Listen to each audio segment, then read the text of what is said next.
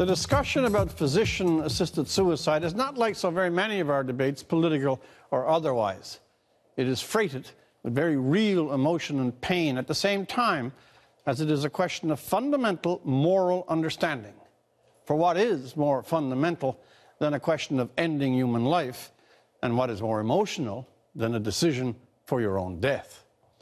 It places the great first principles, religious and moral, of our social and community life under scrutiny and tests them against the highly personal felt anxiety of an individual and his family who's weighing the awful choice of living or dying.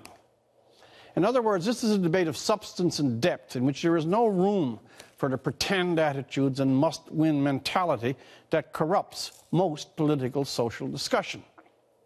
Dr. Donald Low, a highly regarded, rightly so, public physician in Toronto, one who shepherded the city during the SARS crisis, gave this debate an extremely poignant and compelling individual perspective through a video he made 1 week before his own death from a brain tumor. He wasn't just raising the question, he was enduring it. Why make people suffer for no reason when there's an alternative? I just don't understand. There.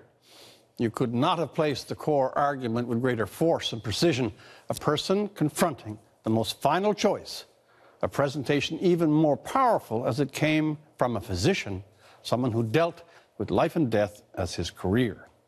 It's not too much to say that Dr. Low has served the community by this, even in his leaving. By pressing the issue so forwardly and candidly, his testament was in a sense a testimony, putting the case for assisted suicide as compellingly as only personal experience can make it. It is very strong, but not the whole story. It should greatly influence, but not rule, the debate. There must also be consideration for elements that don't immediately ring a personal note, that proceed from wider considerations and a settled judgment of generations, the teachings of the great religions and philosophies. Stating the principles or consulting the teachings of the ages will never have the emotional impact of a person in end-of-life pain making the case. But those principles and teachings deserve respect and have an indisputable standing in the debate. Arguments from principle should not be scorned, as I heard yesterday, as the mutterings of religious freaks, nor should personal experience ever be dismissed as irrelevant or emotional. Our lives are our own, but not just our own.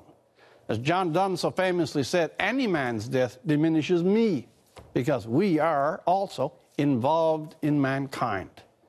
The question at stake is hard, but it is also of a nature that placing it into public debate could be an edifying experience, a chance for parliamentarians to restore both depth and dignity to the idea of public discussion. For The National, I'm Rex Murphy.